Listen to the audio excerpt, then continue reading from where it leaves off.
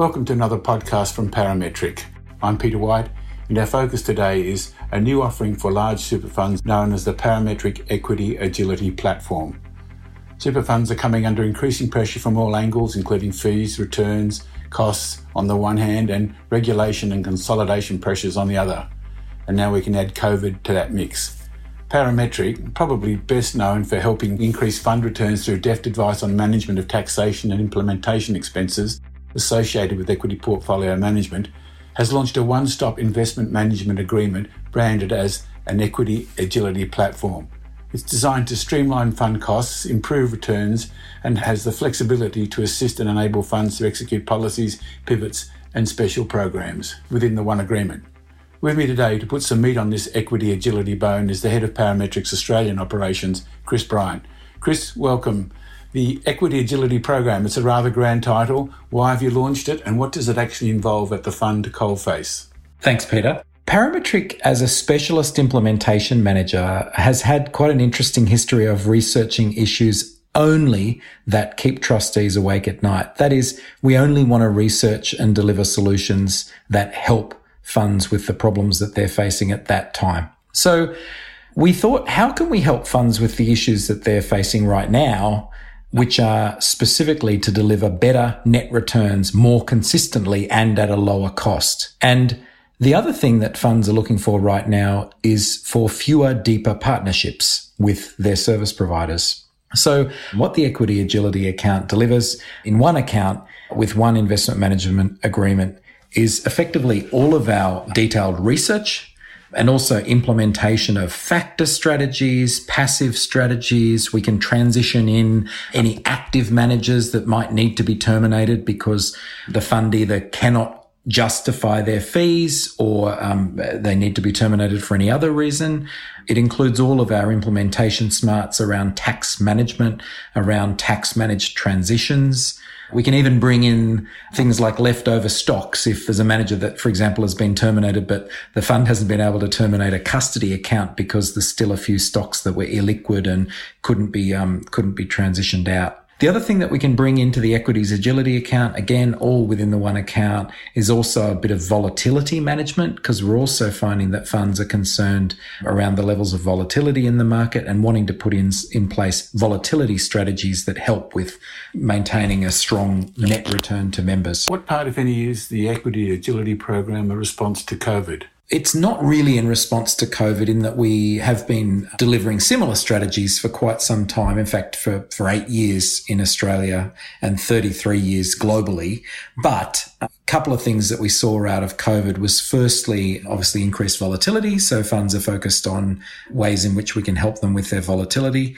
And secondly, there were, of course, some liquidity issues that came out of COVID, which made funds focused on moving their equity allocations sometimes quicker than we've seen in the past. So the Equities Agility account, again, enables funds to move around quickly and also manage their volatility better. What about the famous or infamous APRA Heat Maps 1 and Heat Map 2? Have they played a part in the development of the Agility Platform product or service? Yeah, look, I think they have, in that they've really focused fund executives and fund trustees' minds on where they need to be on lots of metrics, and where they need to be on the cost metric, where they need to be on the passive factor or active returns kind of metric as well. Just to take a step back, as you know, Peter, the heat map looks at three things. It looks at whether funds are delivering strong and stable returns, firstly. Secondly, it looks at funds costs, so including admin fees, management fees.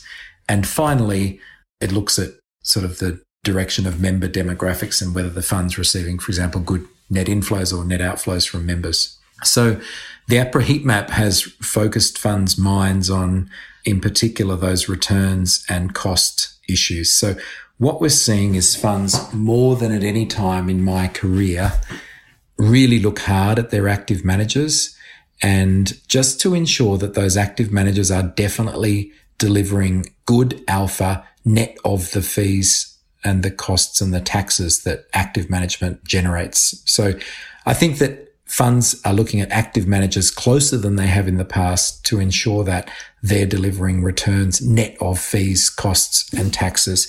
And if they're not, then they're asking us to look at whether some of those managers could be replaced by factor strategies or passive strategies, which of course are much, much lower cost and also bring with them less turnover and less after-tax drag than what an active manager typically does. Let's talk about the bottom line. What bottom line results could I expect from signing up for this program if I'm, say, a mid-ranking super fund management committee? Obviously, it depends what the fund does and how they're using the Equities Agility account.